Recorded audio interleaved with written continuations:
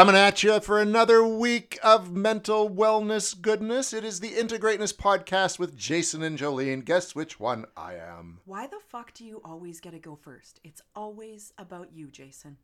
Well, it is, Jolene. It is. This was my idea. It's my equipment. Why would it not be just about me? Egocentrism, folks. That is what we are speaking of today. And Jason is everything but. Right? As are you, Jolene. Oh, thank you. But if you ever want to start, just let me know. Okay. Yeah. You're more than welcome to. You really are. Egocentrism. Egocentrum sounds like one of those vitamins you take in the morning or something or like a part of the body somewhere. I don't know. It is the inability to differentiate between self and other. More specifically, it's the inability to accurately assume or understand any perspective other than one's own. When Jason and I were going through these definitions, I was like, oh, that's a nice kind of gentle, well-rounded one. And then I don't think that's what we think of when we hear the word like egocentric and stuff. So I feel like the next meaning on the Google search really speaks to, I think, what that word initially activates in people. So the quality or state of being egocentric, excessive interest in oneself and concern for one's own welfare or advantage at the expense of or in disregard of others. Yeah, I think that's the one most people, even if you just mention that dude or chick has got an ego. Totally. That's what people think right there. Yeah. Right? I remember I used to have this statement back in like my early 20s or something. I've been a smartass at different stages in my life. And I remember like actually saying to some guy, it might have been at the bar or something, I was a little spicier. And I was just like, whoa, hold up. I got to back up. Your ego's punching me in the forehead. Nice, I like that. I just walked away. It was just so funny. He was like, huh? Like, what? Yeah. I was like, idiot. I've had an ego, though. I've had big egos at times. Like, everyone punched me in my own forehead. Right? Yeah. I think, and that's something I think you need a bit of ego, I think, if you want to kind of achieve things. You do have to. And you look at people like a Schwarzenegger or a Stallone, and people are like, man, that guy's got an ego. But look what he's done. If he was like a humble person, he's humble now and is later in life, but he wouldn't have been like the reigning bodybuilding champion. He wouldn't have been a Hollywood superstar. He wouldn't have become the Governator. Like, you know what I mean? You can't do that without an ego. Like that's what they called him, because he was the Terminator and he became the Governator. But so there's a certain amount that is needed and healthy, but there's also a dangerous side to it when it kind of goes too far. I agree. So I talk about that a lot in my workshop, how we start like, essentially we come into this world as these innocent kind of untouched beings with no ego, essentially, right? And we learn to shield, and we talk about this in the roles episode, and we learn to shield and put on costumes and different versions of ourselves and all these things. These are all part of ego, right? They equipped us with the skills we need to move forward to achieve a lot of the things that we are working towards. And that's exactly it. Like, we need a bit of that energy in order, especially in the world and society that we live in. But there comes a point in our life where we realize how truly unfulfilling that is at a soul level. And every person has that moment of transformation, awareness at different stages of their life. Sometimes we have 20-year-olds doing it. Sometimes we have 45-year-olds doing it. Sometimes it's 75-year-olds. And sometimes people are on their deathbed and they still haven't reached that in this lifetime, right? So we have that realization at different times. And that's where we start to peel away and go, how do I feed the intuitive part of me? How do I feed my soul instead of the ego? I feel like there was this old folklore kind of thing around the white wolf and the black wolf. One was more like intuitive based, soul based, and the other one was ego based. And it was like, which wolf are you feeding? Does that like ring a bell? It does. And it's I think they're quite symbolic in indigenous culture that way, right? Like when you talk about spirit animals, if you have like a white wolf or a black wolf show up, it's crucial. Yeah, so looking at that, and like I think about the times where I was fueling that black wolf, but that black wolf got some shit done, and like why that black wolf was hungry, and understanding those pieces, and then understanding, wait a sec, when I turn to the white one and going like, oh, what happens when I feed this one, right? And things would feel different, decisions felt different, and I love watching people go through their healing journey. I totally get the privilege of this in my office where they reach this point where they stop feeding the black one and they become less victimized in their life. They stop projecting so much. They take more responsibility for themselves. It's really funny because I think the people who are the most egocentric, from just my own little research of scanning multiple stories and scenarios of people's lives, I think the ones that are the most egocentric, which is really like so fixed in their own point of view, unable to see where someone else is coming from, they often take on a victimization point of view. They often take on it. Everybody is against me. Everyone else is at fault. Everything feels like a personal attack. They are on the defense often because, again, you're not able to step into the other person's shoes or perspective and be like, what might have caused that response in them the way this is causing this response in me, right? And they really, I'm like they really think they're that big of a deal. Because it comes down to insecurities and stuff, right? It's highly insecurity based. Like I have a friend who, and I was going to touch on like for the next episode, which we're talking about vulnerability because we already planned this out actually, is I was like talking to my counselor Alicia, like how do I deal with this person about a certain issue? And they're like, we need to be open and vulnerable. And I'm like, I'm not comfortable with that. We can talk about that next episode. But I was talking to my wife about it, and she's like, that won't work because so-and-so doesn't see someone else's point of view. They're incapable of understanding any point of view but their own. Mm-hmm. And they don't understand why other people don't think the same way. So yes. You being vulnerable will have zero impact. And in fact, it might just create a rift. Pick your audience. And this right? goes back to whenever we're talking about boundaries and implementing different ways of interacting and shifting the dynamics in relationships, friendships, work relationships. When we look at somebody who primarily approaches those interactions from an egocentric perspective, they often dominate the friendship. The people in their lives might not speak up as much, might not hold the boundary as much, right? Think about those dynamics. Those are the hardest people to implement those things with. Hugely. And they often, it's because they are so explosive in their reactions to it often, right? Yeah, or explosive, or they take on a bullying bit. Even if they're not like start yelling, they're just doing things to nudge you into their way of thinking. And looking back at all the years I've known this person, it is born out of an insecurity. Mm-hmm. Highly, right? So it's an interesting thing that's how most people. I have another friend who he's almost the same. He's a very meek person who has not been successful in life, but he's still got that ego. To protect him, right? Yeah, and I also think, now as you're saying that, Jason, I'm thinking about some different scenarios, and I definitely, have done lots of work over the last few years of some of these, and even, 10 years prior, and thinking about some friendships lost and things like that. For sure, ego had a big role to play and things like that. But it's funny because I think we can have our ego in check in so many areas of our life, but if there is that one person who triggers and activates, and we have patterns of, we have behavioral patterns with them, it is really hard to shake that, or sometimes you don't. I think about one connection in particular where it's just really hard for me not to have some conflict in the conversation because there's so much of the inability to look at the effects of their actions. And sometimes it's like, when you stay quiet for so long just to kind of avoid all of that, it's like, nope, now's the time to let her rip. And it does appear very egocentric. It does appear to certain ways, but it's also a shift of a dynamic as well, and kind of breaking some of those old patterns nobody wants to be in that state, but sometimes we do have to get there, I feel like.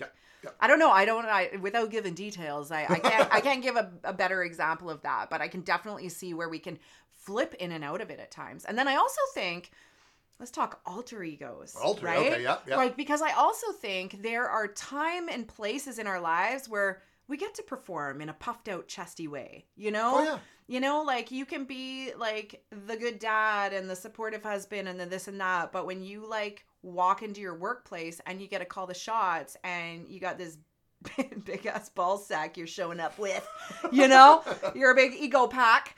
That is it's a role, it's a performance, and it feeds that, right? And I think we all have moments in our lives where we lean into the assets and the traits that can offer us. Oh, for sure. And I think you do it, like you say, it's usually done professionally, or another part outside of your normal circle where you have to put on a role or a front. I know when we do our presentations, my colleague Peter and I, The Jason Hewlett that goes up on stage to talk to a bunch of people, Yeah. isn't Jason Hewlett that you deal with on a regular basis, Right. right? Because you're performing, Yeah. right? And you want to be entertaining, and you're trying to get the information across in a dynamic fashion, and then so after those are done, I'm usually bone tired for about a day and a half because Yeah. it takes a lot of energy to be someone who you're not most of the time. Yes. And I actually disagree. It's not someone that you're not. It's just a different level of performance for you. Because I do think that is very much a portion of you. You're capable of it. You're not faking anything. No, true. You are fully showing up. So that's kind of the other piece, right? Superheroes. This will totally speak to you. Sometimes I do this with my clients is we find an alter ego. Sometimes we make their emotional state like an alter ego and we name it and we create a character for it and we help detach so we're not internalizing, especially when there's a lot of guilt, shame, and like internalization of things. We'll actually remove it, kind of like hypothetically from them and create this character that we then hold accountable and see from a different angle, right? So like that. and That's cool. that's kind of what because sometimes Yeah. people just can't get there. They have a block, right? Or there's shame holds us back in so many ways from healing some of these things that are essentially sabotaging. Go back to the sabotage episode, right? Sabotaging our success and our greatness. But like I talk about the Peter Parker and the Spider-Man and like these superheroes that have these alter egos where they perform, right? Well, it's like that's why I always liked Batman, because it's the question that always comes up is who's the real person, Batman or Bruce Wayne, right? And there's always this argument made that it is actually Batman that's the real person and Bruce Wayne is the front. Like I find that really interesting. And there's another, getting totally nerdy here, character called Moon Knight, which is one of my favorites too. And he has 4 split personalities, all very different. But they all perform different roles in the character and how he does and interacts. What with is that guy from? Marvel. He's a Marvel character. No, Moonlight. Moon Knight. Moon Knight. Knight. K-N-I. What does he do? He Has anybody heard of Moon Knight? Please. Yes, there's a Disney Plus series about him. Oh. As well. And he's been in the comics since the 80s. I think the first comic came out late 70s, early 80s. But he is someone who was a mercenary, Mark Spector, who died in Egypt, was resurrected by Khonshu, who's like the Egyptian god of justice, and that's Moon Knight. But then there's also Jake Lockley, which is another personality where he's a cab driver that kind of does the investigating. And then there's another persona called Mr. Knight, who's the one that accepts the missions. Like there's 4 very distinct personalities. Do you know who he reminds me of in real life? Who? Sacha Baron Cohen. Yeah. Ali G, Borat. Borat, and Bruno. Yeah, exactly, right? Exactly. It's the same kind of thing. And then, of course, there's actually also Sacha Baron Cohen. Right? Okay, and then him. Ali G is by far my favorite, you guys. I used to run like addiction training, and I would always use one of his episodes. It was so funny. It offended like half the class. Of course, every time. Everything he does is offensive. Oh my but that's gosh. what his genius at the same time. Yeah. But I can only take him in small doses. Yeah, I have to totally. be in the mood. Like, Yeah. Borat's great, but I can only watch like 10 minutes at a time. Yeah, Ali G was definitely my jam, and Bruno was just like, whew, okay. The waxing scene, I was like, oh god. Okay, so we digress, but I'm more. I understand the real life stuff. Yeah. Okay, so egocentrism. So where in our life does this get cloudy? Because I actually, when we were looking at this word, I was like, there are times where on our spiritual journey, and we are truly looking at like intrinsically meeting our own needs and sourcing everything from the inside out and not worrying about other people so much, that we actually become quite egocentric, and not in a selfish way, not in an inability to see everyone else. But it's also that reminder of like, I'm not that big of a fucking deal, but I'm also a big fucking deal, right? And it's how to like shift everything inward in a spiritually responsible way. Where some people will be like, isn't that just really selfish if I'm not considering others and this and that? And I was like, this is where it comes down to, you have to choose yourself before you choose the comfort of others.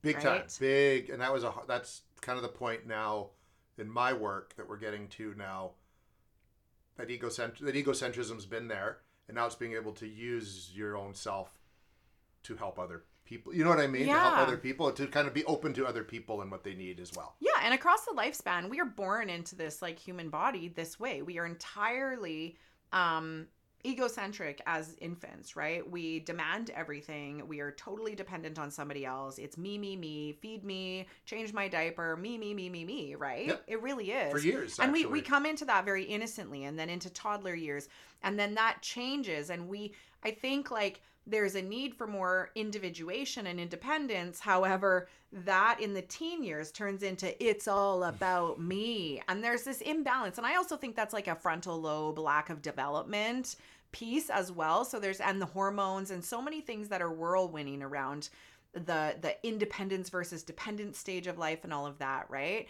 And then we get older and we become a little bit more humble through our 20s and 30s, realizing that like, oh, maybe we're not that big of a deal. Yeah. And things get bigger than high school. Like how many times when we talked about our high school episode, it was like, I wish I could tell kids like, trust me, it gets better. And I had a good experience, right? But like, you know, to go back and tell your younger self, like it gets better. Once you hit university, like you blend in, like nobody gives a shit. Yeah, no one, and you get into the workforce, and generally no one gives a shit, Right? Even less of a shit, probably. Yeah. Like, And if they do, then they got some work to do because they're projecting and they think that, you know, blah, Yeah, blah, blah. well, And yeah. they are in every workplace, folks. They sure are. Unless you work for yourself. And Exactly. in your basement. Yeah. With your best friend. Like on stuff. But even then, there are moments.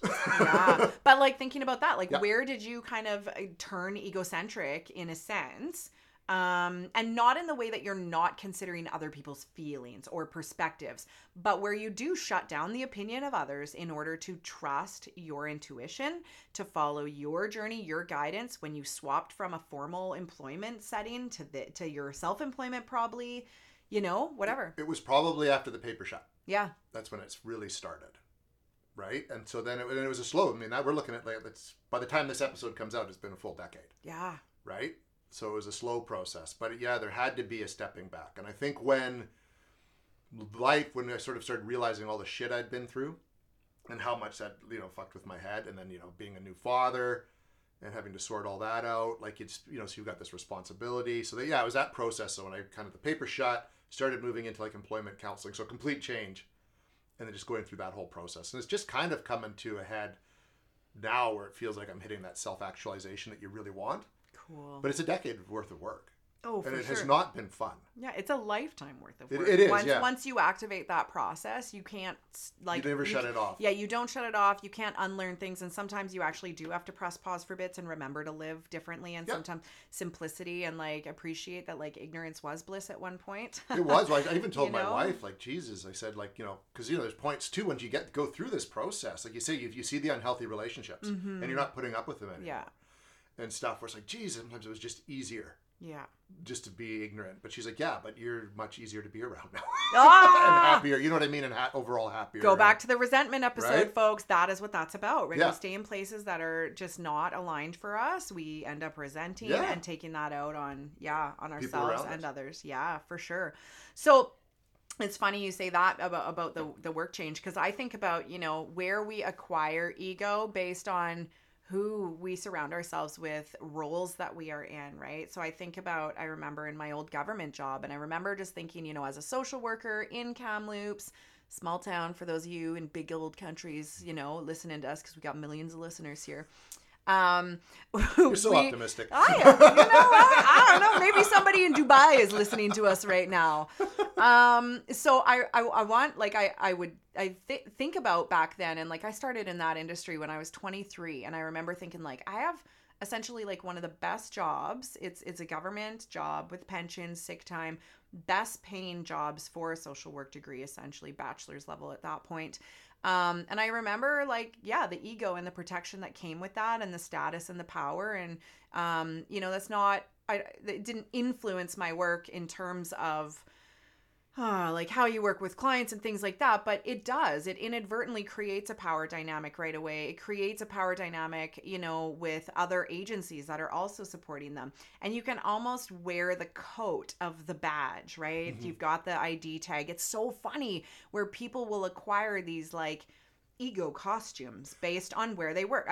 Police officers sometimes, and just lots. Firefighters, Yeah, doctors. and I'm like, not. in a Yeah, bad way, exactly. But I mean, I'm not saying all of them, but they definitely can like put it on and create this like alter ego. Well, in it a is sense because it is a of- costume, It is, right? It's like in and demands respect. it demands respect, or there's a certain weight that goes with having that, right? Even within journalism, like being a reporter. HR That's the only staff. major newspaper in town daily newspaper that carried a weight to it, Yeah. right? Yeah, human resource workers, Yeah. right? They're like, I have the ability to fire people, right? Oh yeah, and some of them love that. Yeah. Yeah. Yeah. So it's, think about your life. Where do you drop the ego? Where do you feel safe enough, vulnerable enough to like really drop the ego and the protection and like sit in the space of somebody else's opinion, preference? A lot of this stuff came up through COVID, difference of opinions, all of those sorts of things, right? So think about that, and then think about the times where you puff up with your ego and where that benefits you and helps you perform and advances you in different ways. And then times, I even just think about like sports or any kind of competitive activity that you might play, right? I mean, when you can puff up in that ego a bit, you're going to perform differently. Exactly. You're going to believe you can do it and not give a shit, right? In a different way. So where does that ego protect you? Where does it, and again, protection is a way of, rejecting and kind of denying ourselves love and opportunity in some way, because we'll just armor up and reject away. But where also is it beneficial? Where does it come in handy in your life, right? Yeah, and let us know in the comment section. Yeah. Right? That's actually one of the things, and it's funny that I opened with, why the fuck does it always have to be about you, Jason? Because I never feel a bumping of the egos here. Like, we actually are standing side by side, and I never feel like and that's the thing, like, who do you bump egos with? Yeah. And who do you kind of just, like, dance around with and tango? Because I think if you actually just sat in that question right there, you know exactly who it is. There's always this one person in a social circle or your kid's sports team or in the lunchroom at work, like, whose ego is always bumping you in the forehead, right? Who do you need to back up from? Because you can just, they walk in a room and you're like, fuck. Here we go. Yeah. So think about that, and then think about how that impacts you, right? And then also, like, do you just come to expect that from them? And I also think that's another piece too, where we just become conditioned to respond certain ways to people. And we actually don't see them past that. We don't see them without that on, even if they do show up without it one day. And I think that can taint so many relationships from being fresh and in the moment, right? Oh, for sure. I can actually think of someone I worked with who was like that. Mm-hmm. And then you found out like years later that he actually wasn't that bad a person. Yeah. You know what I mean? But they were putting that on all the time, when right? people retire, I notice I'm like, whoa, you're way less of a twat now. Yeah, right? Like, hugely. Yeah. And it's also because they're so resentful. They don't feel heard. They're in middle management positions, whatever these things be. They're unhappy with the lack of balance in their life. All the previous episodes we've talked about, folks. Yep. And they're just probably in more alignment. They are able to focus on things that are in more alignment. And, when you are not forced to be in a place that's uncomfortable, you are going to just drop it all. Yeah. Right? And probably be a happier person for it. Yeah, totally. So there we go. Wrapping up your latest favorite episode of Yeah. Into Greatness Podcast. We are back next week with your next favorite episode of the Into Greatness Podcast. Until then, I'm Jason. I'm Jolene. Chat soon.